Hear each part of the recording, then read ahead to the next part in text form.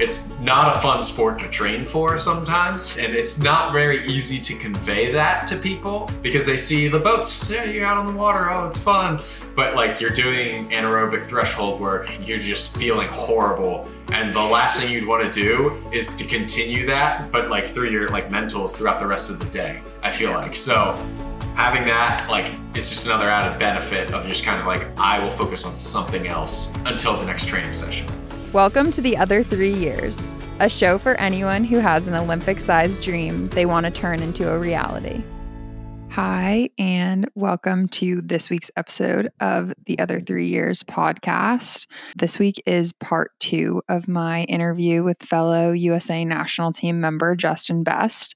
If you missed part 1 last week, be sure to go listen to it because it was a really good episode. And I think it'll probably make this week's episode make a little bit more sense. So be sure to listen to that one, but then come back and listen to this one too. So this week, Justin and I talk about the importance of building a career outside of rowing and how even working on that career during training has been really helpful for him. And I really agreed with him, and how having a career outside of sport is helpful also, so as not to overthink things in rowing and be able to focus, on your work when you're at work and on rowing when you're at rowing.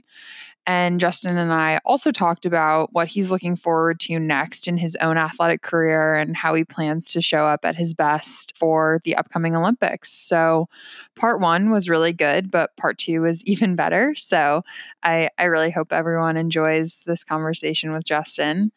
But before we get into that, here is an update on what's currently going on in my training. So it's Monday after the Head of the Charles, which is always a little bit of a tired day because the Head of the Charles is a marathon event. I had, I'd say, like an okay performance at the Head of the Charles. I came in 5th in the single, and then our Scullers 8 came in 6th in the 8 in the Champ 8 on Sunday. My friend Michelle won the single, which was so exciting. And I'm so happy for her. And she crushed it. She went out really hard and set a really, really fast pace and kept it up, which is like what you have to do. And I'm really happy for her. She works super hard, as does everyone. Everyone works really hard, but, I know Michelle really well. I've spent a lot of time with her this year, and I really feel like whoever was going to win was going to deserve the win. And I think that's really true. So I'm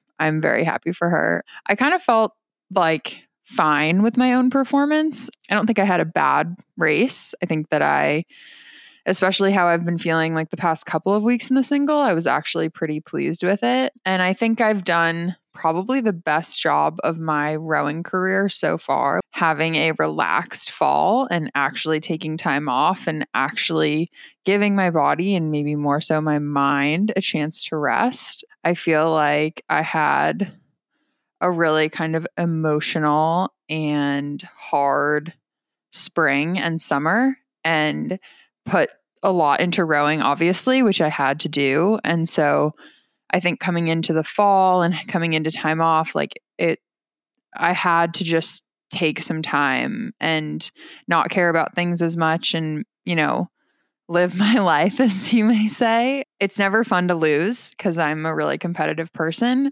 and I wanted to finish higher and I wanted to do better.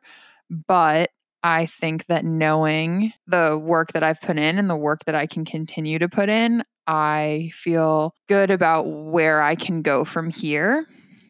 And, it's also, I think, sort of good because it's always like a little bit of fire in the belly when you don't do as well as you could have done. And I think that fire, like, that's really the last race I'll do for this fall. I'll race at the Head of the Fish this upcoming weekend, which I am running, but that's a little bit different of a race than something like the Head of the Charles. So I'm about to do quite a bit of training, and I think that I just have a really clear understanding of like what I want to accomplish and the speed that I personally would like to go, in the single, on the erg, like the things that I can control right now. And I think that I just want to have a lot of fun making myself into, the best version that I can be athletically and, hopefully personally. And it's crazy. Like, It was really fun racing on Saturday and Sunday. And the Scullers 8, we had a really rough start. I think we got it together. I was pretty upset right after, which I felt bad about. I think it was a long weekend and I was a little tired.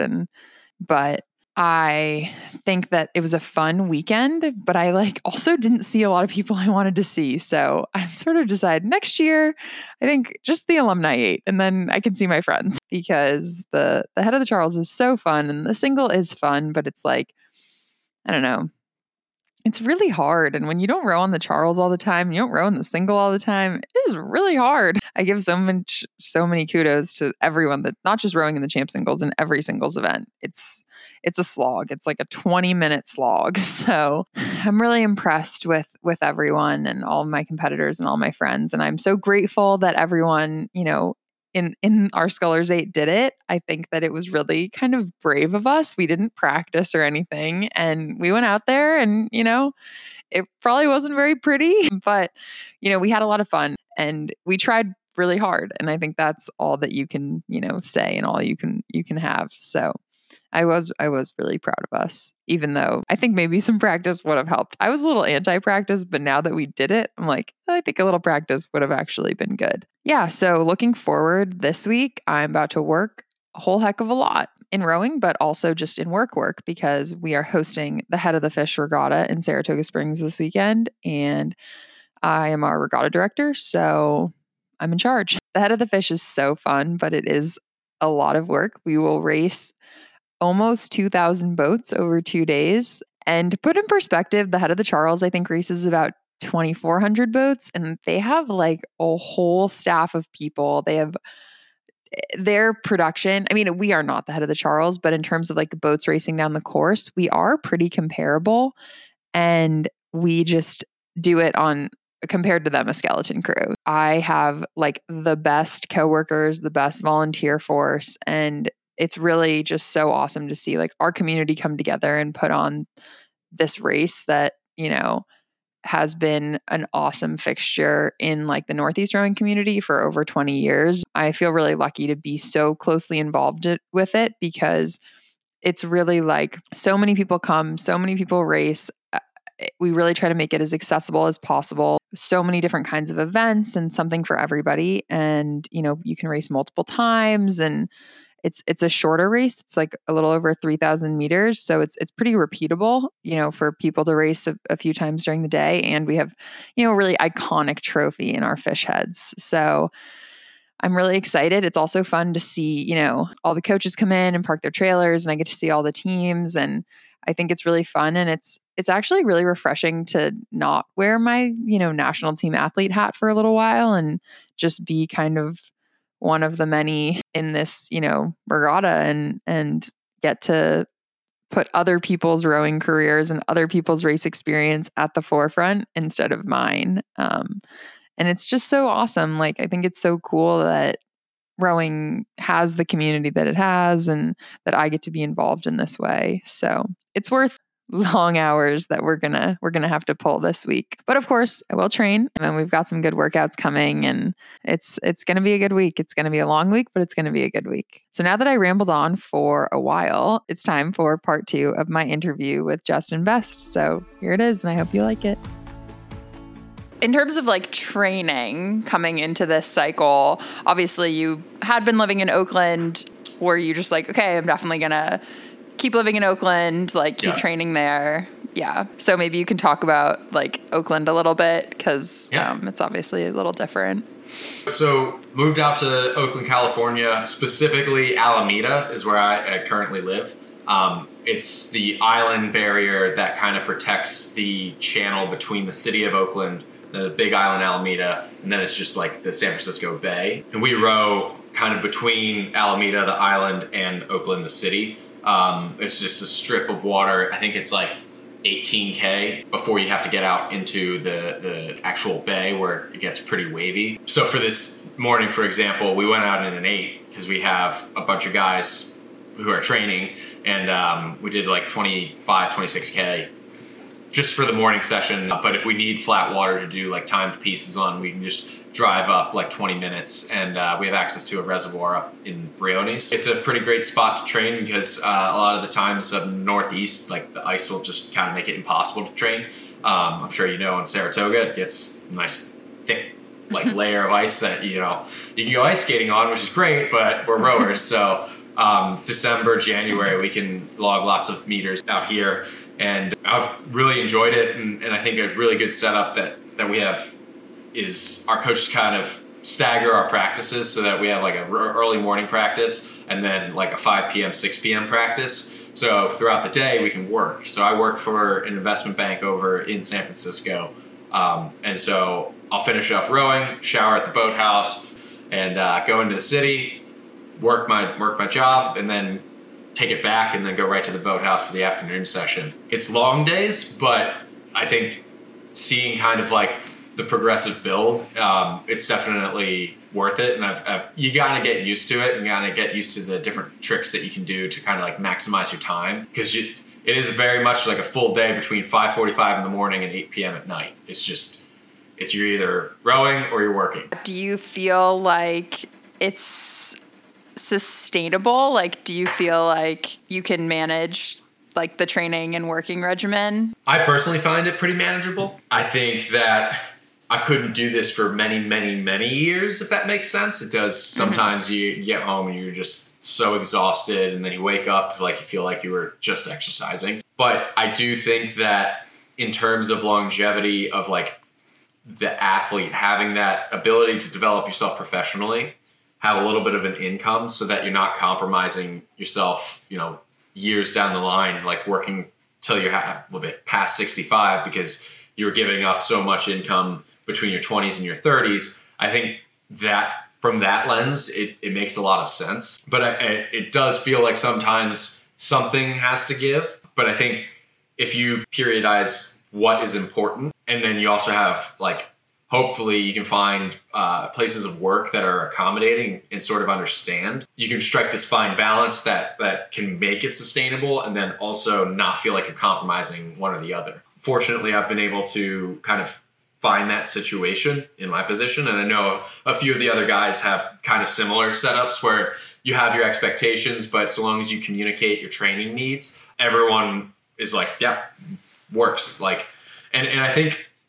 I approach work as like, if you get the job done, you don't need to punch in, punch out, if that makes sense, right? Mm-hmm. If you have your tasks and you can be diligent and you can get them done, like you don't need all right, well, you have to be at this office at this desk at 9 a.m. and then you have to leave at 5 p.m. on the, like, having that understanding of like, okay, what is expected of me? I will get that done. And I think that's just kind of, as rowers, like you put out a task in front of us and we will attack it with what we have and kind of like compartmentalize how we best make things efficient. So I think that's something that we like are pretty good at. And then at Drexel, this is kind of another aside, I did a co-op program where 6 months of the year you work an internship basically, and you do that while you're rowing. So I literally did this exact schedule when I was a sophomore and a junior in college. I actually interned at US Rowing, fun fact, for 6 months. I was a membership services intern, was one of my internships. And then another one, I worked at a public utilities company. So you did the practice at like 6:15 to 6:30, and then you go down and you work. Like I'd already done that for 2 years. And so getting out here is just kind of like, all right, let's see how we can make this even better, work on the efficiencies and hopefully you can try and get between 7 to 8 hours of sleep. Like that's the name of the game, is like maximizing the sleep in order to, be recovered so you can hit your next session with as much intensity as you need to. Yeah. I know for me, obviously I work for the reasons that you said, like the financial, reasons. And then I don't want to be in my mid-30s starting a career. But I also feel like personally, I find it really helpful to have something that is not rowing, like in my everyday life. I didn't even mention that, but yes, I completely agree. Yeah, I was going to say, like, do you feel like it's kind of helped you to be able to just like leave rowing at rowing and not have to just think about it all the time. Yeah. And what ends up happening is if I'm only doing, we would joke about, Gladstone calls it pro row, where you're just rowing.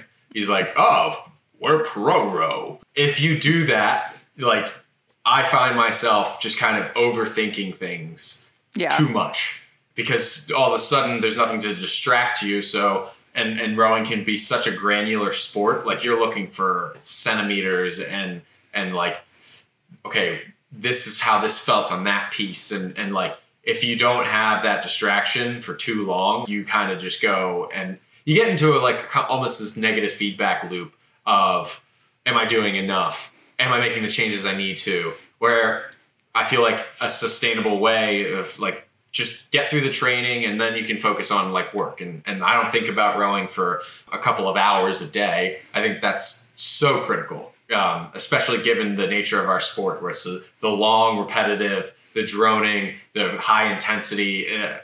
It's not a fun sport to train for sometimes, which I feel is understated. And it's not very easy to convey that to people because they see the boats, you're out on the water, oh, it's fun. But like, you're doing anaerobic threshold work and you're just feeling horrible. And the last thing you'd want to do is to continue that, but like through your like mentals throughout the rest of the day, I feel like. So having that, like, it's just another added benefit of just kind of like, I will focus on something else until the next training session. Obviously, you're very busy, but you find time to be like a social media content creator as well. So how did that start? And So, all right. I love memes just in general, like love them. Always have, just for whatever reason. But I'm on my phone and I go like the little exasperation of the nose. Yeah. Like you're just scrolling, you see something that's like that is so good. It's that immediate hit of dopamine, and you have to do no effort. Am I addicted? That's a whole different conversation we could do for another podcast. But I thoroughly enjoy them, and I always felt like I have a pretty good finger on the pulse of like this could be funny, this could not be funny. And obviously doing rowing enough, I kind of like pick up all of the nuances and the random like one-off references and like if you know type things. And this February, we had our winter speed order trials in Sarasota. So I had made a few like kind of just, haha, this is funny, clipped together some videos and text memes, but I hadn't made like a true like other piece of content with a rowing related text where there's like, I'm not featured in the video or whatever, until after racing, we were kind of celebrating and we were at the garage right in Sarasota. So it's like the course and then you drive into the little like circle where all the restaurants are. And I was just like having a good time. And there's a scene from The Unbearable Weight of Massive Talent is what it's called, where Nicolas Cage and Pedro Pascal are in a car and they're having a great time. And someone had put that to a soundtrack, and I'm completely drawing a blank, but it's make your own kind of music. And I saw that and, I'm having a good time. And I was like, put a little text on it and like fire it away. So it was just like making fun of like increasing the rate at the end of the race. And I don't think anything of it. I post it and I get on a flight back to California. And I get off the plane and it's got like 3,000 likes and it's been shared like 800 times. And I'm like, what? What is happening? And then sure enough, it's been viewed, I think somewhere like 300,000 times. It's got like 15,000 likes on it. So I was like, I think I have something there. And so I've just been making these memes just because I feel it's such a niche sport, but we all have these common like experiences through it. And I'm not trying to make memes that target specific people or target specific clubs / universities or countries. Like, I don't really want to do that because I feel like it's my face on it. I'll leave that for like an anonymous meme page, but I feel like keeping general like shared experiences and just kind of meme them with, tools through pop culture. So like I made one the other day where it's Vince Vaughn, and I'm drawing a blank on that actor as well, but I made it about a pear and rowing a pear He's like, you're a problem. You're a real problem. And I'm just looking at that. I'm like, I've seen this before, but like in our sport, you know? So I have a really good time with it. And I've heard positive things, you know, coming from people. And at the end of the day, if I can get one person to go, then that's all I needed, you know? And I'm sure there's a bunch of group chats out there for like, you know, JV boys winter group chat that people will send the meme to and be like, yo, this is Brent or this is Jake or like, you know, whatever it is. So I try and keep them pretty general, but like having that understanding, like if you know, you know. One of the varsity boys in Saratoga asked me if I knew you, and I was like, yeah. And he was like, no way, really? Yeah. I was like, yeah. Wow, now you can be like, yeah, by the way, had him on the podcast. Yeah, I'll tell him so that he listens. Awesome. Yeah, so what do you think of U.S. Rowing Burner? Yeah, see, that is the line that I won't cross, is because he puts like names. I'm assuming it's very pointed. Yeah, it could be a group of people too. That's also a theory, is like it's multiple people with access to the same account. I don't plan on being that pointed, you know, at any point, but they make some good stuff. I think, you know, pretty on the nose stuff, and I do like the extremely pro-America undertones. And not even undertones, just like overtly pro-America. I think that's pretty awesome. Yeah. But yeah, it's very funny though. I have seen other rowing athletes making memes now.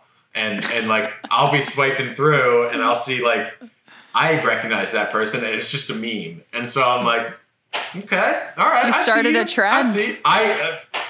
Maybe. So I don't want to, unless I'm wrong and there's another like high profile international rower who was like making just straight up memes, like nothing to do with like a hype video or something like that. Like just want to put that out there. Might have been the first one too. That's awesome. I think it's fun to do fun stuff. Like it is. Yeah. And I think like it doesn't take too much like away from rowing. Like if I was like really putting like a lot of time into it and it was almost distracting, that'd be one thing, but it's pretty easy. I have CapCut and then I also have my laptop I can edit on. So when I'm in Italy in between sessions and I'm in the hotel room and I hang out with Oliver Bubb, we were like shooting ideas back and forth, you know, and it is collaborative. Like people will send me something and be like, yo, this could be a good idea. Like I try and credit them, you know, but I think it's good for the sport in terms of like, we all have that collective agreement. I think there's a page called Friday Beers, which pretty over glorifies like alcohol consumption, but they just do it so in a funny, light way. I think I was like, yeah, why can't I do this for rowing? You know, like just make people laugh about our sport, right? Like who's overrating in the piece, you know, like I'm sure we've all had that issue, right? Yeah. So if someone can laugh about it or send it to a teammate and be like, haha, this is you, like, I love it. Yeah, no, totally. I agree. We have to make fun of rowing because people think that we're like, take ourselves too seriously. I will 100% do that. I did just want to like ask about racing this summer and kind of you're like looking ahead at this year, you know, what your goals are. If you have your sights set on one boat class or another. I think so this summer I was more than happy with kind of the results. I think there was a lot of kind of ups and downs leading up to that. So in the spring, I didn't make the straight four. So I raced a pair at the second World Cup, which I thought was really, really great. Peter and I got fourth in that World Cup in a pretty good field. So like we raced the world champions, the second place boat, and then an Australian pair that folded into their 8 that ended up taking a bronze at Worlds. And they were a quick 8. So like we were up against a pretty world-class competition at that World Cup, and then ended up coming back, and I was fortunate enough to kind of get another shot at 4, made that, and then I wanted to give a shout out to Mike, Liam, and Nick. That was an unbelievable training block that, you know, we just kind of were like, this is what we are going to do, and hopefully it comes out that we have a good result. But like we all kind of like sat around at like a table collectively and like, we're going to hate our lives over the next few weeks. We're going to put ourselves so far in a hole. It's 97 degrees in Princeton. Like, we're not going to want to do it, but you know what? We're going to do the work. Like, Casey gave us the training program, and he's like, here are your splits. And we're like, okay, we're going to do it. And there was a lot of days that were pretty grim, especially going over to Italy in a heat wave. I felt like I just couldn't recover because my heart rate was always up. Yeah. But it ended up being worth it, and we came away second place. Closest boat to the Brits, I think, all season. I'm not sure about the World Cups, but certainly closed the gap between World Cup 2 and World Champs. So I think right now I'm back to training, and for my personal goals, I would like to get to a 5:46.2 or also an under 18:46K. So that's like for me personally. And then I think I see no issue in doing a run it back, if that makes sense. Like, that would definitely be a goal of mine, is continue to build momentum and see if we can't close that margin and make a silver or gold at Paris. I think that would be a great culmination of that effort. But with that being said, I'm more than open to kind of anything.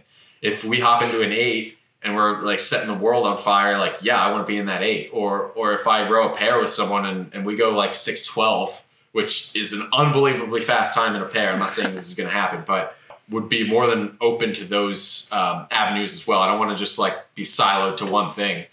Pretty open-minded and excited to just attack training and see how far we can push it in the lead up to Paris, because it's 285 days. Got my countdown. So a lot can happen between now and then, but I'm more excited now going into this than I think I ever have been at the senior level. And I can't wait to just attack. That's awesome. Yeah, I feel like that's a really good like outlook to have. And I feel like I also am just like, control your controllables, set intermediary goals, and like have an open mind and make the boat that you're in go fast, and then like doors will open. And if you just say, okay, no, my goal is to sit in this seat in this boat and finish in this place, like, I mean, we've all rowed long enough. No season has gone the way that I thought it was going to go. So, I feel sure like you would love to just kind of have a path forward, and you and Sophia could just be like, yeah, this is it. But that's not how our sport works. No. If there's knock on wood, injuries or like, you hop into a combination with someone else and it goes really fast, or there's like a quad that you guys get out in and you're like, I don't know, something's pretty good there. That's great to hear that you have kind of the similar, but you also are at a same point, kind of like you have a good momentum block to kind of jump from, right? Yeah. Well, I feel like that's something that we can all like, I mean, I agree with you. Like, it was really frustrating after Tokyo, like obviously frustrating for all of us to not like achieve goals, in terms of like medaling and stuff. But at the same time, like, I worked really hard to achieve that. And it sort of felt like the way that people were writing articles or talking about it was like everything that you've done is wrong. And like US rowing couldn't be more wrong. And and so sort of for me was like, okay, well, I've been listening to all of these people who hypothetically like are the best coaches in this country and know all, and so now it feels like, okay, the right people are in charge and we're doing, like they're leading us down the right paths and we're doing the right things. And that's not saying like one person is all knowing or anything, like, but they've of course brought together a good group, and like, we can do what we're supposed to do, and we can like train hard and work hard, and then, hopefully the results will come. And that's just like such a more optimistic place to be, like as an athlete, than okay, well, I did everything you guys said to do and I hit the targets you said. Yeah. And we came in this place. Yeah. An athlete, Pete Reed, GB, like gold medalist, he kind of, I don't have the exact quote, but essentially he said that their system was the best at removing the barriers to the athletes to do what they need to do, if that makes sense. And so whether that's transportation or food or lodging, or the more barriers that you can remove so that the athletes can show up at their best, to do their best on those trainings, that cumulative amount ends up on the starting line at the Olympics. Like that's what the cumulative ends up. And I feel we're in a good spot where, personally speaking, and I'm sure like you kind of said it as well, we're in a good spot where that is achievable. And a lot of the barriers are just kind of like, I don't have to think about it. And that's what's, exciting. So that we can show up and do the control of the controllables and perform what's expected of us. Yeah. No, totally. Also, like the press, like, come on, those guys. I know. Like the people who write that stuff are so far removed, and like I feel the sport has changed. In the distance has not, but the level of competition is, I think, underappreciated. Oh yeah. So much so, like, if you went 98% GMS pretty consistently in training, and I'd say the early 2000s. You were going to get a gold medal. A few boat classes, that could be an exception. Now it seems like if you're not at 98% across all boat classes, both genders, like you could be a 5th place crew. You could be a 6th place crew. It's really like that maybe the world records aren't falling every single year, but show me one event across any Olympic sport that's happening. Yeah. You have to be training. The air at the top is getting that much smaller and smaller and smaller. Yeah. You have to be training at gold medal standard. Yes. To be at the top level, you have to be consistently going that fast, which I think is awesome. I think it's really cool that we're existing in the sport in this time, but Right. Yeah. In this, because we're at this exact blend of sports science, right? We know more about our sport now and have more measurable data points now than they've ever had. But also the population has exploded in the sport.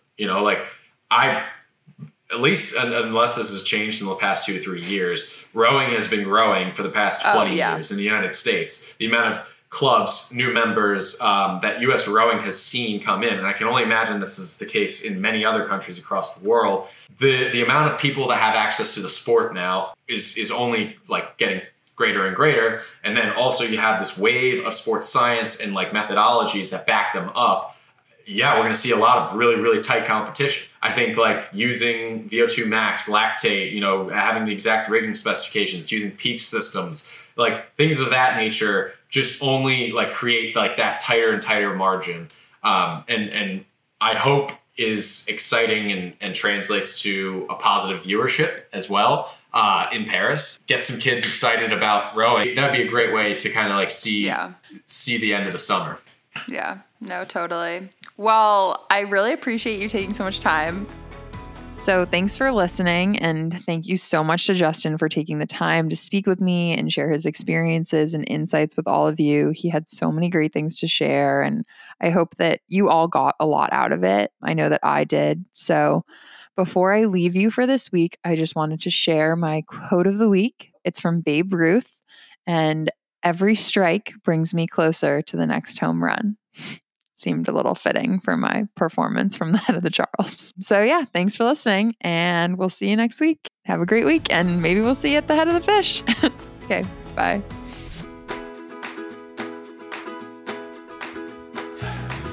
I'd love to hear from you, so send us a topic suggestion, or if you'd like to submit a question for our Ask Christy Anything segment, head to our website, theother3years.com.